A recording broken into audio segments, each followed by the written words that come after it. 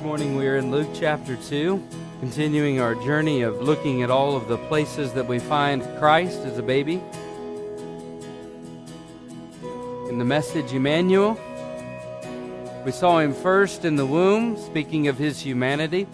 Next we saw him in the manger, speaking of his humility. And this morning we see him in the temple, which is the place that we would imagine to see the Son of God.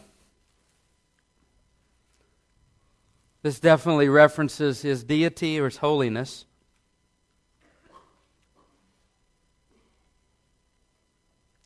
In Luke chapter 2, I know it says verse 22 on the screen, but I want to back it up to verse 21 and read a little lengthy text this morning. From verse 21 down to verse 38, it says, "And when 8 days were completed for the circumcision of the child, his name was called Jesus, the name given by the angel before he was conceived in the womb. Now when the days of her purification according to the law of Moses were completed, they brought him to Jerusalem to present him to the Lord. As it is written in the law of the Lord, every male who opens the womb shall be called holy to the Lord. And to offer a sacrifice according to what was said in the law of the Lord, that a pair of turtle doves or 2 young pigeons. And behold, there was a man in Jerusalem whose name was Simeon, and this man was just and devout, waiting for the consolation of Israel, and the Holy Spirit was upon him. And it had been revealed to him by the Holy Spirit that he would not see death before he had seen the Lord's Christ. So he came by the Spirit into the temple, and when the parents brought the child Jesus to do for him according to the custom of the law, he took him up in his arms and blessed God, and said, Lord, now you are letting your servant depart in peace. For my eyes, according to your word, for my eyes have seen your salvation, which you have prepared before the face of all peoples, a light to bring revelation to the Gentiles, and the glory of your people Israel. And Joseph and his mother marveled at those things which were spoken of him. Then Simeon blessed them, and said to Mary his mother, Behold, this child is destined for the fall and rising of many in Israel, and for a sign which shall be spoken against.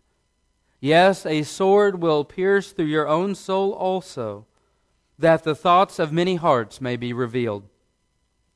Now there was one, Anna, a prophetess, the daughter of a tribe of Asher. She was of great age, and lived with a husband 7 years from her virginity. And this woman was a widow of about 84 years, who did not depart from the temple, but served God with fastings and prayers night and day. And coming in that instant, she gave thanks to the Lord, and spoke of him to all those who looked for redemption in Jerusalem." Let me stop there.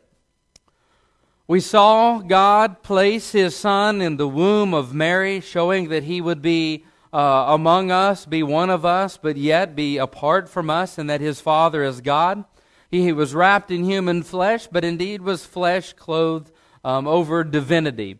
He was 100% man and 100% God, so he was sufficient to pay the penalty for our sins, to meet the requirements of God's law. We saw when God placed him by divine providence in that manger or feed trough, there in those stables, we saw really more about the nature of God. That here the greatest event, one of the greatest events, but at that time it was the greatest event in human history. Here God places his Son, the King of Kings and Lord of Lords, in this smelly stable full of straw and hay. And even though it was an unlikely place to find a king, we see that it does indeed speak volumes of the nature and the character of God, that he was not ashamed to put his Son in the lowliest of places so that he could better associate perfectly with those of low degree. And this morning we see him in the temple. And again, this is a place where we would expect the Son of God to be. And as you'll see in the story this morning, there are others who expected to see God in this place. And I want to take a moment this morning, and I know that we have in this journey looked not just at where Jesus was, but we also took time to look at how he got there, realizing the vessels that were used by God to put him in that place. And we saw in that first message, not just that Jesus was put in the womb, but we saw why the vessel was so important. Why putting his seed in a human woman was so incredibly important for the purpose of redemption. So we took time to look at that vessel. Last week, we took time to look at the manger scene and what it represented. What were the pictures that God was showing us about the plan and the purpose of that child? We saw that Jesus, wrapped in tightly bound clothes, placed in a cave, if you will, was the same way in which he left in his death, was wrapped tightly and placed in a cave. Just as his beginning, there were very few spectators that were there. Also at his death, there were very few spectators that followed the body all the way to the cave. And this morning we are going to take a moment and look at the vessels also that brought Jesus to the temple. Because ultimately we can say, yes, it was God, yes, it was his hand of providence, but let us notice in particular the two vessels that brought him to the place. And remember this, that Jesus was delivered. This is the first point of focus this morning. Jesus was delivered to the temple by godly parents. Jesus was delivered to the temple by very dedicated parents. Now, of course, when we read over the Christmas story, when I'm telling you this morning that Jesus was taken to church shortly after he was able to be there, that doesn't surprise us. We would probably expect Jesus to be taken there as soon as the law would require. Some 40 days had passed for Mary's purification so that she could come back into the temple and associate into fellowship and be a part again of the religious customs and of the and to meet the requirements of the law. But I want you to just take one moment and back away from the story. Just take everything you know about the fact that Jesus should have been there, that his parents, they should have taken him there, and remember something, that Jesus is and was the only holy person that has ever lived. Mary and Joseph, no matter how much they were blessed, no matter how much Mary was favored, she was still a sinner. She delivered the very package that was sent to deliver her. So it doesn't matter how much we think and the expectations that we have on Mary and Joseph that they should have done those things. The fact is that they still accomplished what was required of them. They still were dedicated parents. Now, here's one of the reasons why I say this, was that it is easy in my life to look at my blessings and favor that I've received from God and use it sometimes as an occasion to get lazy in my spiritual life. God warned his children when he brought them up out of Egypt, and just as they were standing on the doorstep ready to go and inhabit and inherit the promised land, God made sure through the mouth of Moses that they knew that this great blessing and this great favor that he was giving them in houses that they didn't have to build, wells that they didn't have to dig, and gardens that they didn't have to provide, knowing that he was giving them and showing them so many blessings and favor in providing for them this prime real estate. God said, I don't want you to forget that it's me that gave it to you. I don't want you to walk into this place and inherit all of the great things that I've given you and focus so much on the gift and forget about the giver who gave it to you. God required of them obedience. God required of them faithfulness. And the same is true with Mary and Joseph. Here they have received a blessing, a special favor from God in really the most remarkable of ways. I mean, indeed, Abraham is the father of the faithful. Indeed, through him, all nations of the earth shall be blessed. No doubt, Abraham plays a huge role and has a huge recognition of his name throughout all of the world because of what God did. But I'll tell you what, I cannot think of another honor given among humans that has risen to such a standard as Mary being chosen by God to be the womb that would bring the deliverer into the world. That is a tremendously high honor that God gave her.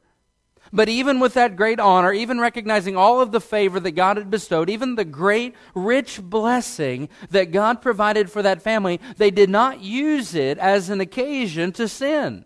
They did not say, well, we have been blessed greatly by God, so therefore we will continue to live our lives the way we want, recognizing that God has already blessed us. They took the blessings and the favor of God as something of a point of dedication in their life. You see, if anything, when we look at the life of Mary and Joseph, it shouldn't surprise us that they were so good and dedicated to the Lord to fulfill all of the requirements of the law in the circumcision, in the dedication, in the redemption price of the pigeons or turtle doves. It should not surprise us that they strived to keep the letter of the law to the nth degree in that special prize that they had. Now, guys, here's something I just want to share before we move on.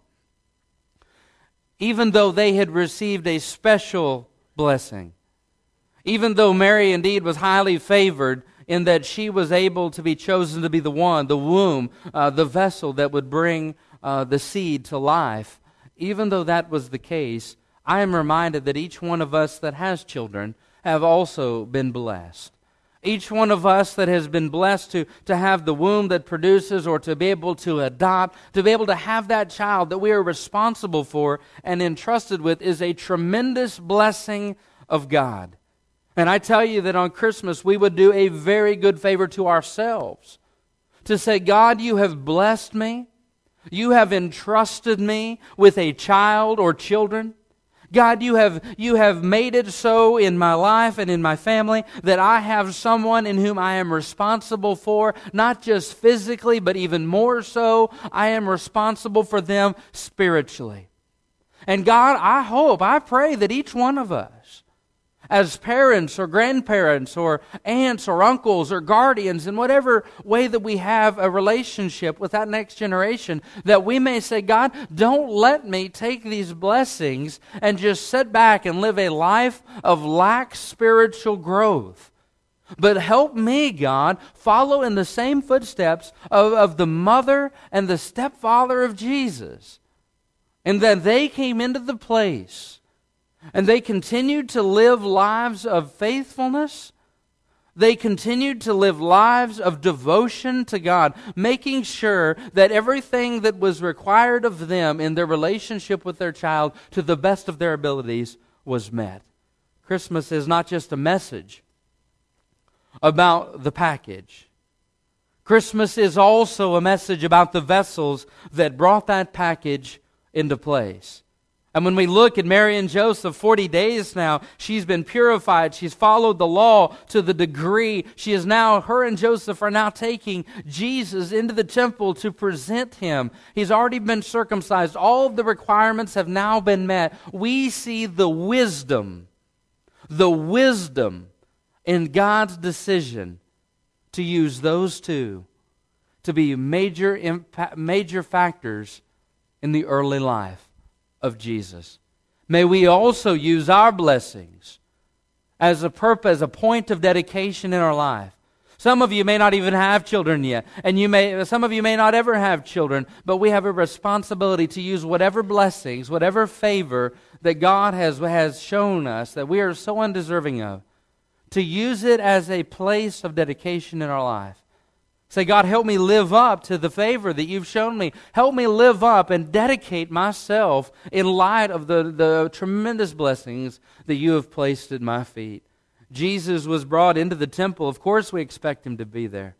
But he was delivered to the temple by very dedicated parents. I want you to notice for a moment the second thing.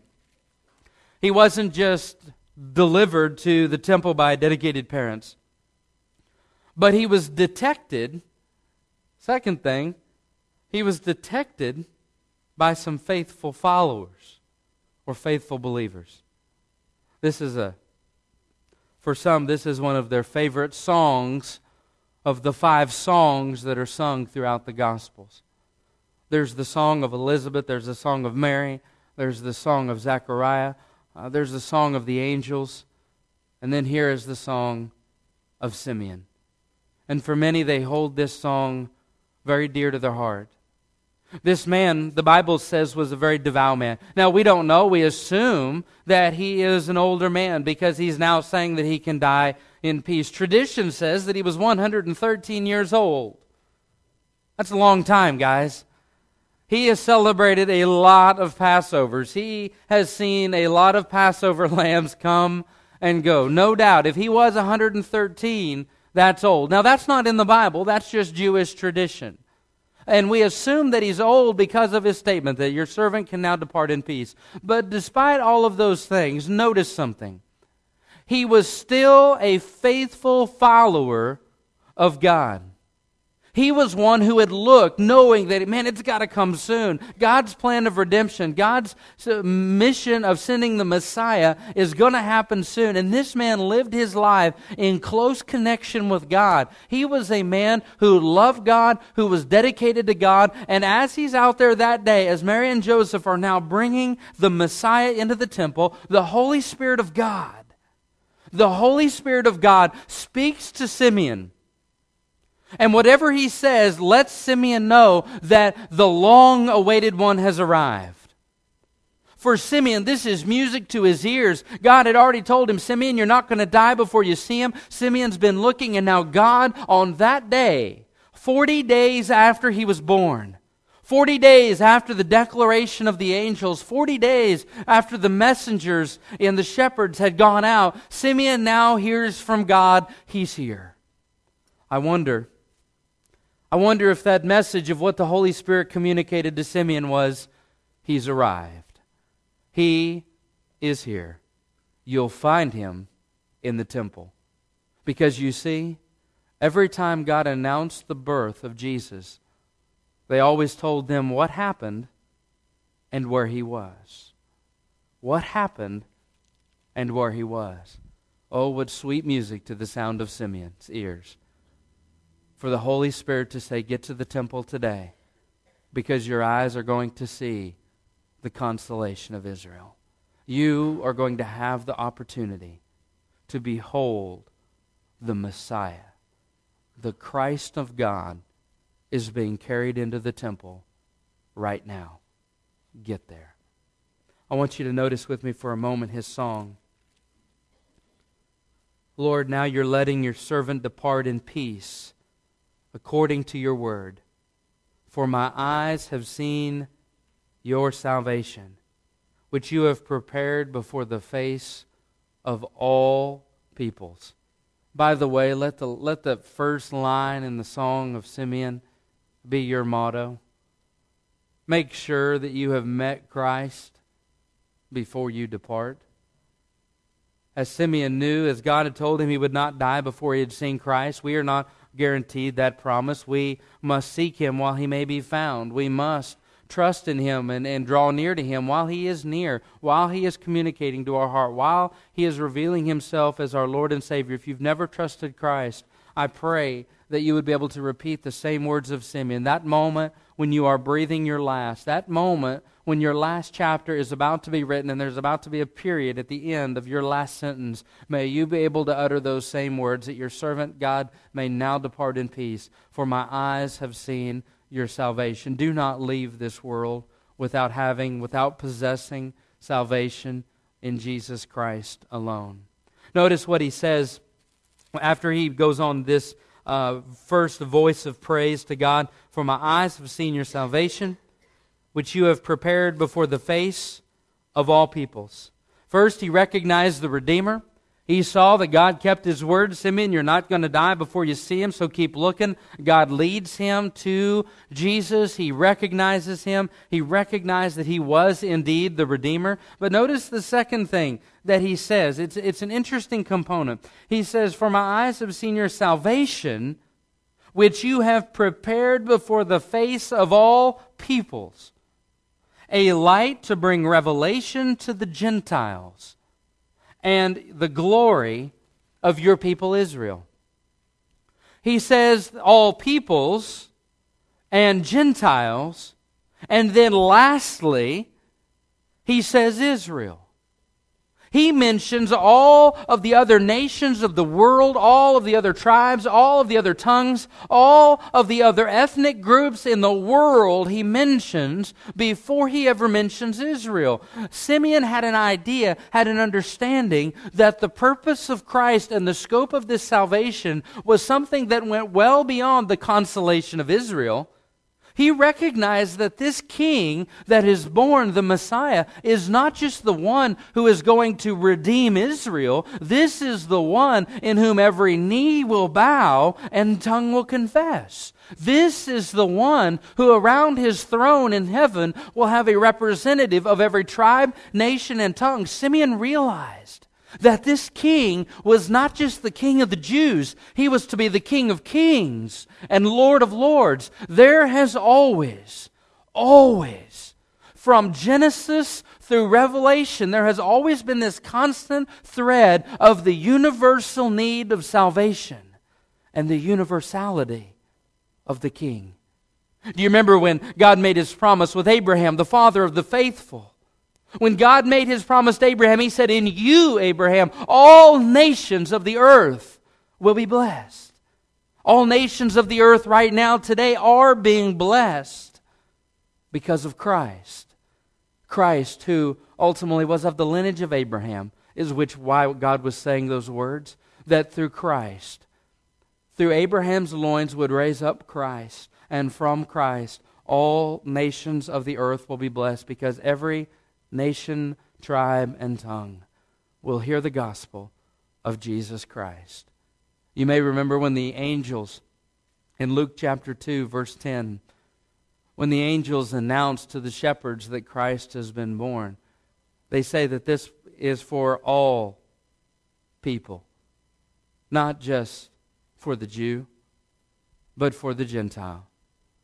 For those of that tribe and for those in that region, for those of high degree and those of low degree, Jesus was literally, and is literally today the Lord of lords and the King of kings for all the world. He was not just aware of the scope of His salvation, but He was aware of His mission. Look with me for a moment in verse 34. Then Simeon blessed them and said to Mary his mother, "Behold, this child is destined for the fall and rising of many in Israel." Let me stop there. This child is destined for the fall and rising of many in Israel. The way this is originally written, there's no indicator that he's speaking of two different groups.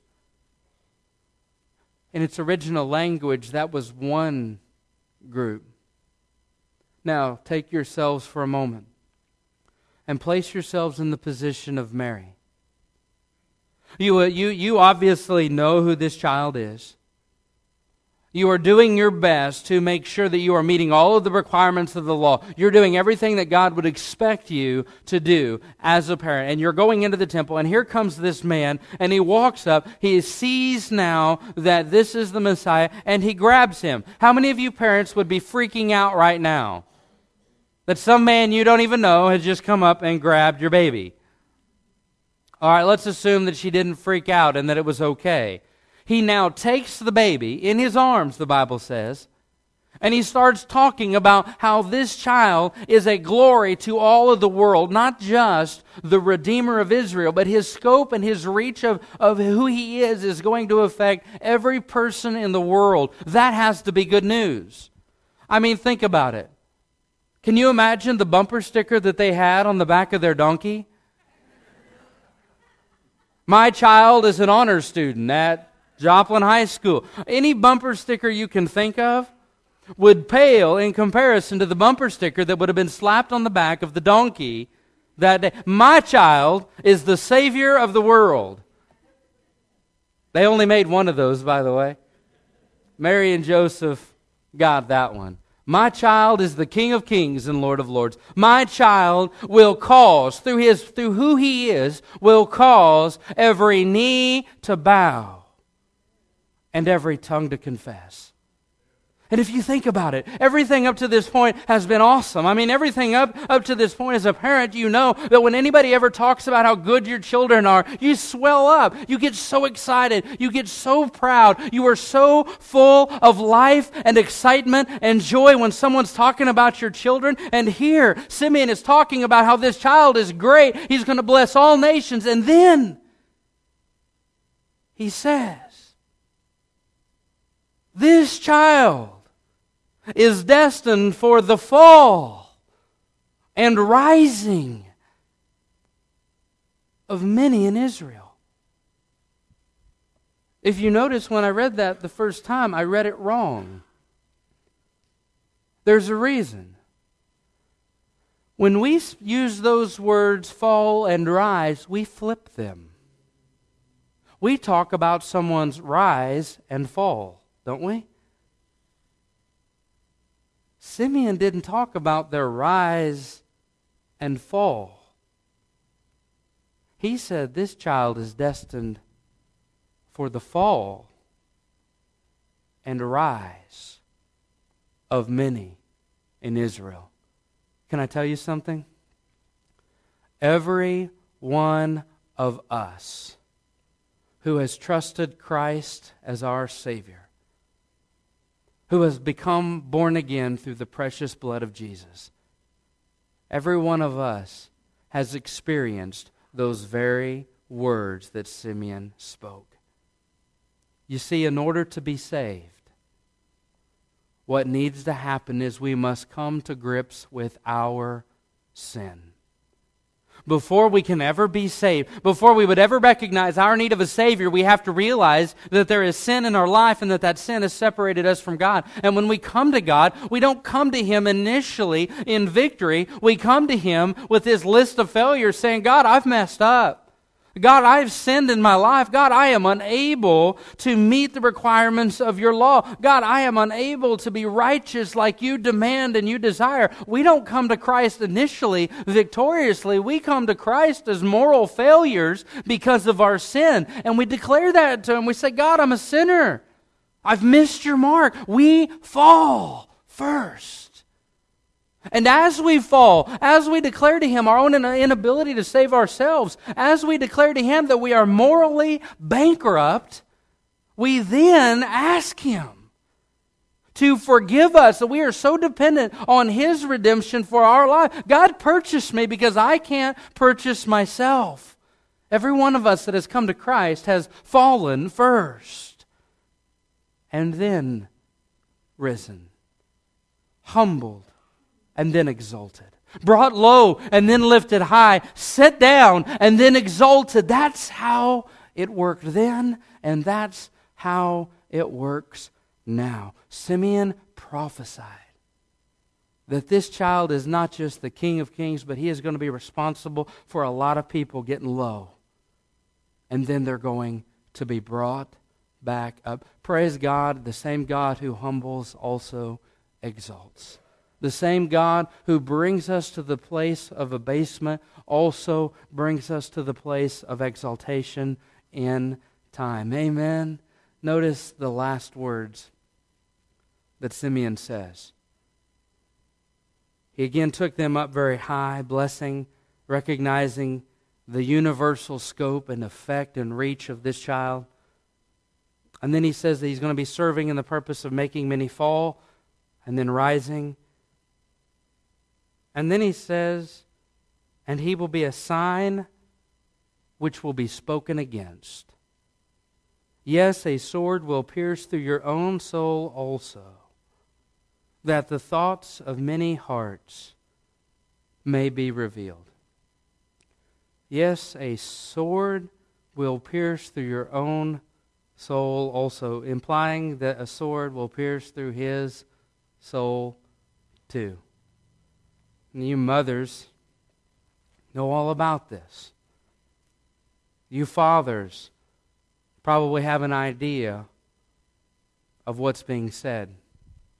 I shared with you once before that Hawkins has a lot of cousins his age. And when we go to family functions, since all the other cousins live in the same town, they're all real close. And Hawkins is the one who doesn't live right in town, so he doesn't always get to hang with them, and their interaction sometimes is a little different.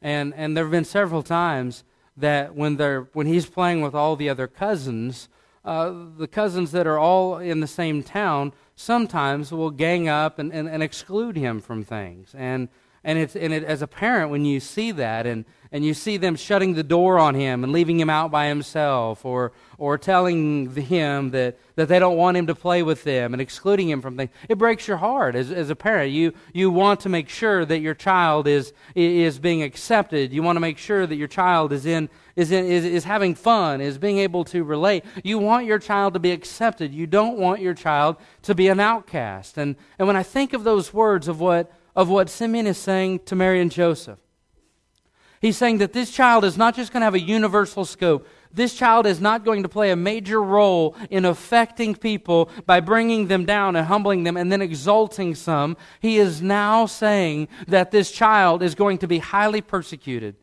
This child is going to be a sign that is going to be spoken against.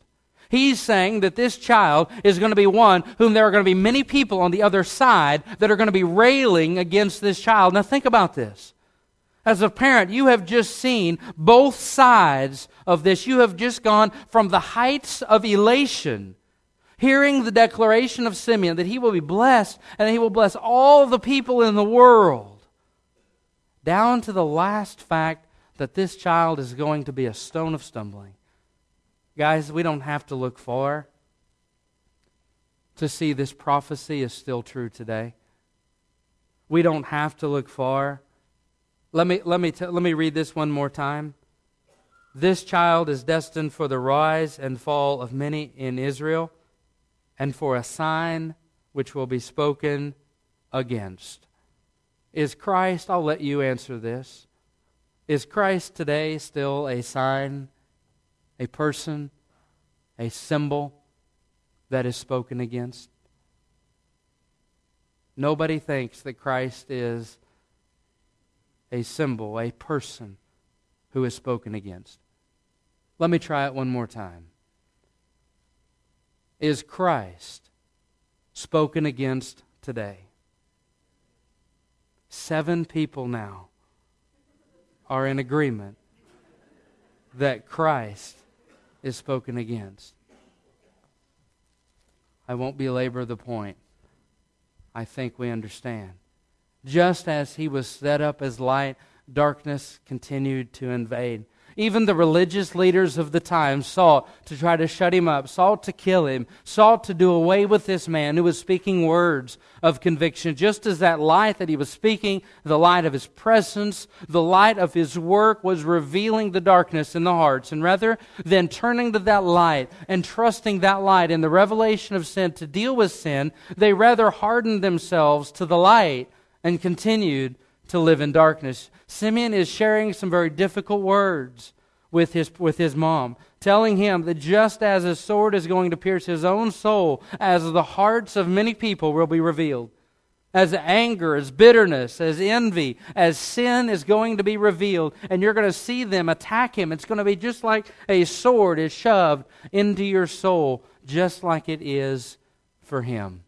Simeon recognized the Redeemer. He recognized the scope of his salvation. He was aware of his mission, and he prophesied that this child was going to be one who was spoken against. He prophesied of the serious persecution that was going to follow Christ all of the days of his earthly life. I want you to notice not just the first dedicated person in Simeon, but I want you to notice the second one, Anna.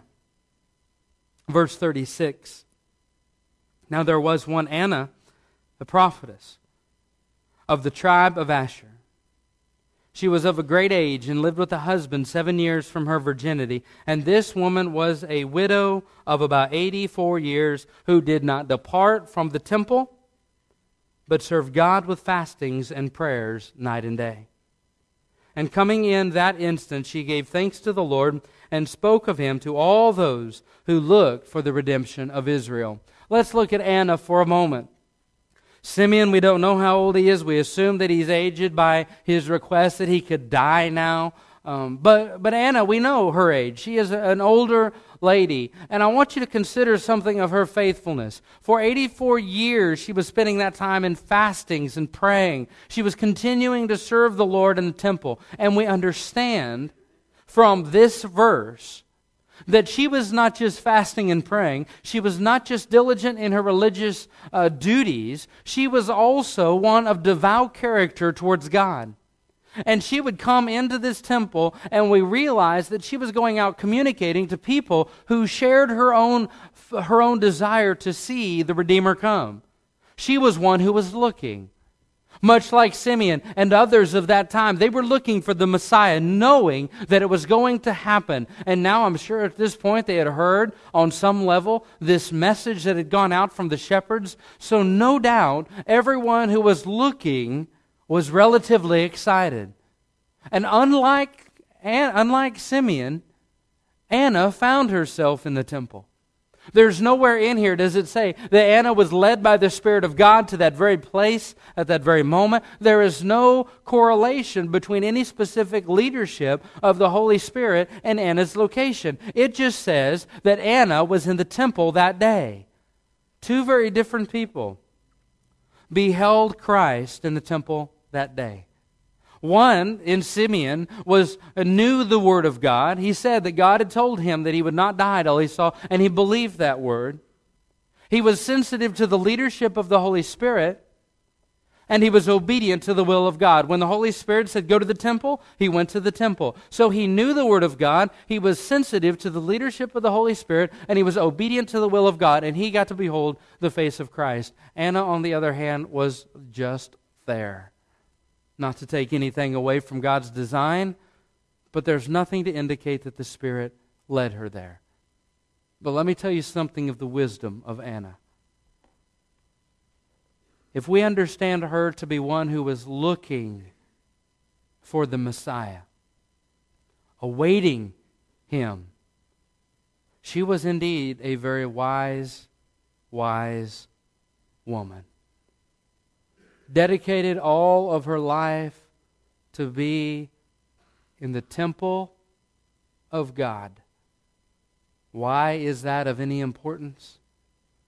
Anna would have known, as I said in the introduction this morning, we expect Christ to be in the temple. We would expect the Son of God to be in the temple of God of the day. And Anna is very wise. She knows, I'm looking for the Messiah. I'm going to dedicate the rest of my life to spending it in the temple. And we know that the Son of God is going to show up here someday. She put herself in the best possible place to see the Messiah. She may not have had a vast religious degree. She was definitely not one of the religious elite of the day, but she used what resources she had, formulated a plan, and found herself in the place where the Messiah was that she had been looking for so long. The Old Testament required for something to be proven in a case, you had to have at least two witnesses. If you were going to try to prove your case, if you were going to try to sue someone for something, whatever it was, if you were trying to justify your case, the law required that you have at least two witnesses. Think with me for a moment.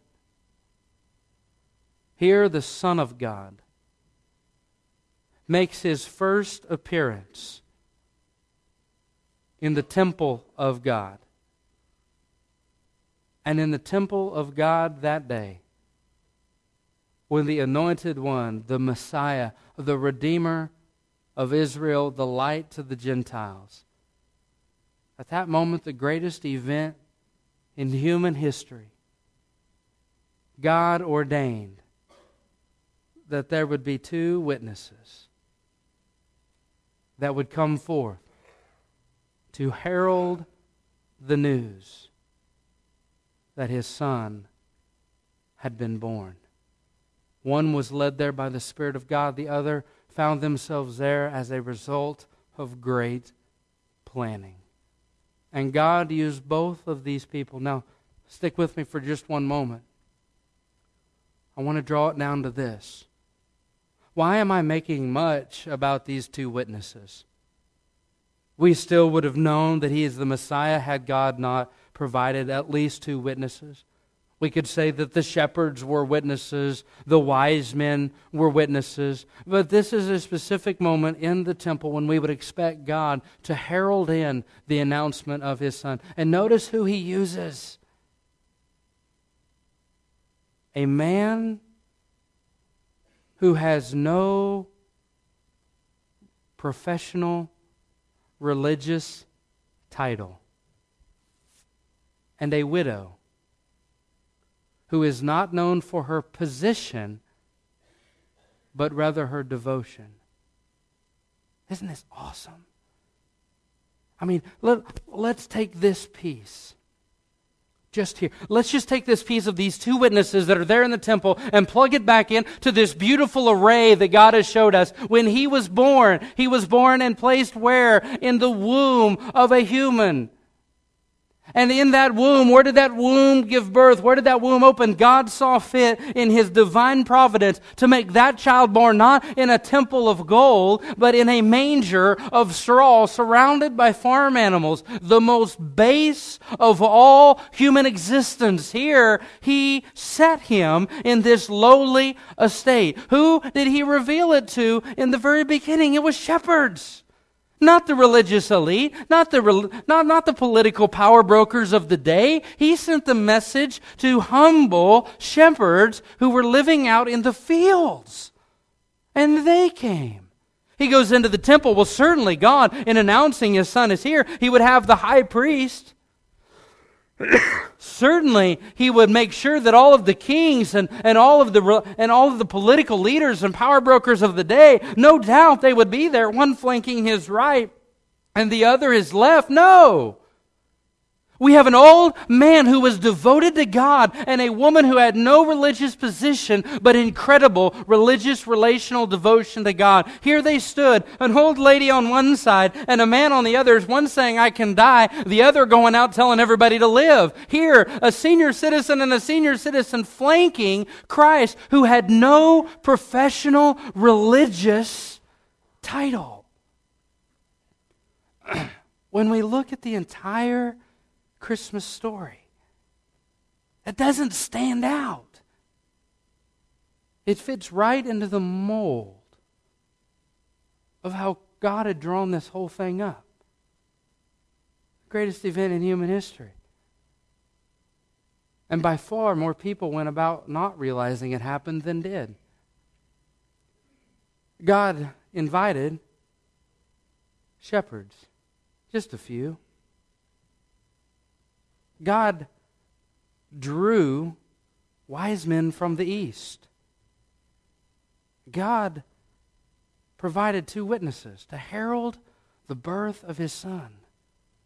In people that had this story, had Luke not documented their names, we would never know them. Wow. Here's what I'm telling you. Throughout the entire Christmas story, and everywhere I see Christ, in the womb, or in the manger, or in the temple, I see Him surrounded not by the religious elite. I see Him not surrounded by the political power brokers of the day. I see Him surrounded by people who simply loved God and believed His Word. Guys, let me tell you something. The God who so intricately drew up this plan before the foundation of the world today is not looking for the religious elite. He is not looking for how much power, pull, prestige, or possessions you have. He is looking for those who are humble. He is looking for those who want to know Him. In your life, I believe God cares less about what you're doing and cares more about who you're doing it for. And I believe in our life we can take a valuable lesson of the greatest event in human history. And surrounding this entire event were ordinary people who loved and believed an extraordinary God. Today you might be in a place where you feel like all of your religious activity is going to earn you a place of prominence with God. And that's not true. Nowhere can we earn our salvation or earn a place with God. Nowhere in the Bible does it teach that. And maybe you may be more wrapped up in what you're doing than who you're doing it for. Remember the Christmas story. The people that were there and got to experience the inner workings of the birth of Christ were people who had no official title, no great religious attachments to their name.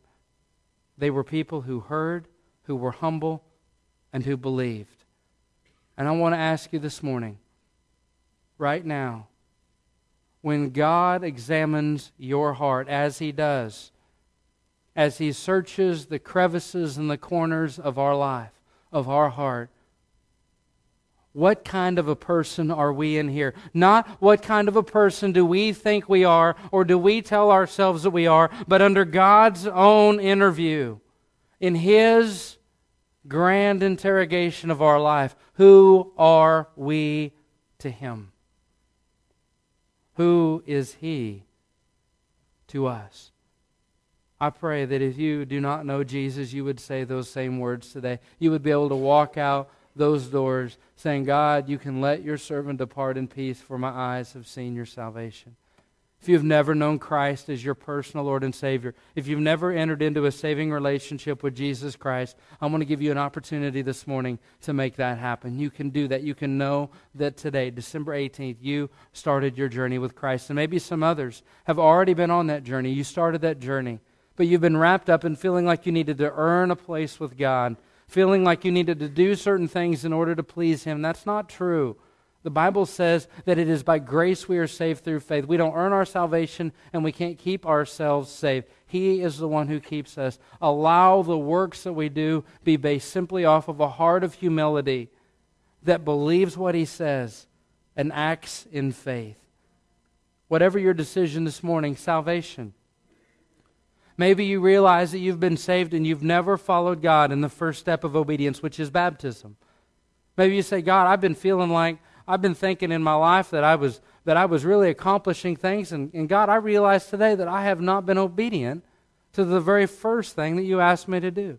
I'm not doing it, God, to earn a place with you. I'm doing it because, God, I want to honor your name in baptism. I want to associate with other believers. I want to preach the gospel through this act of baptism. I want to show everybody out there what you did inside of me at the day of my salvation. Maybe you're separated from a local church and not involved in the work of God throughout all of the world, making His name known. Maybe that's you this morning, and you say, I want to get involved with the church. I want to partner with this local church in doing the same work that Anna did, going out and telling the world that the Redeemer has come. That's what we're a part of. That's what we're about. Maybe it's a rededication. You say, God, I've been wrapped up in so many things. God, I'm tied up in sin right now. I'm held captive right now. God, I need you to help me break the bonds of that sin that is tying me down. And God, I trust that you'll give me that victory today. Maybe you just simply need to come and pray. You've got things weighing on your life and on your heart. Sin, maybe there are requests in your heart right now that you just can't go another moment. You cannot bear to take another step walking out without having come to a place of a spiritual marker in your life to say, God, I'm bending a knee right here, and I'm committing this to you in prayer. Whatever your need is this morning, I pray that you would feel, that you would take care of that business that God has placed on your heart. I'm going to pray, and as soon as I say amen, the altar will be open, and you can come and do whatever business needs to be done. Father, I thank you that in your story so great, it is made up of people who played major roles without any great titles. God, you use shepherds. You use men from a country we don't even know. God, you used a manger. You sanctified a stable for your Son. God, you placed two people in the temple that day who were, by all accounts, ordinary people who loved an extraordinary God. And today, God, you still use ordinary people for your purpose. We thank you, God, that you are not just high and holy, but you are able to incorporate us in your plan. You delight in bringing us apart along with you. You delight, Lord, in saving us and placing your name on us. And help us, Lord, to recognize that that is the greatest calling in all of the world. Help us follow the leadership of Anna and go out and bear your name. Share with the world that Christ has come. In Jesus' name we pray. Amen.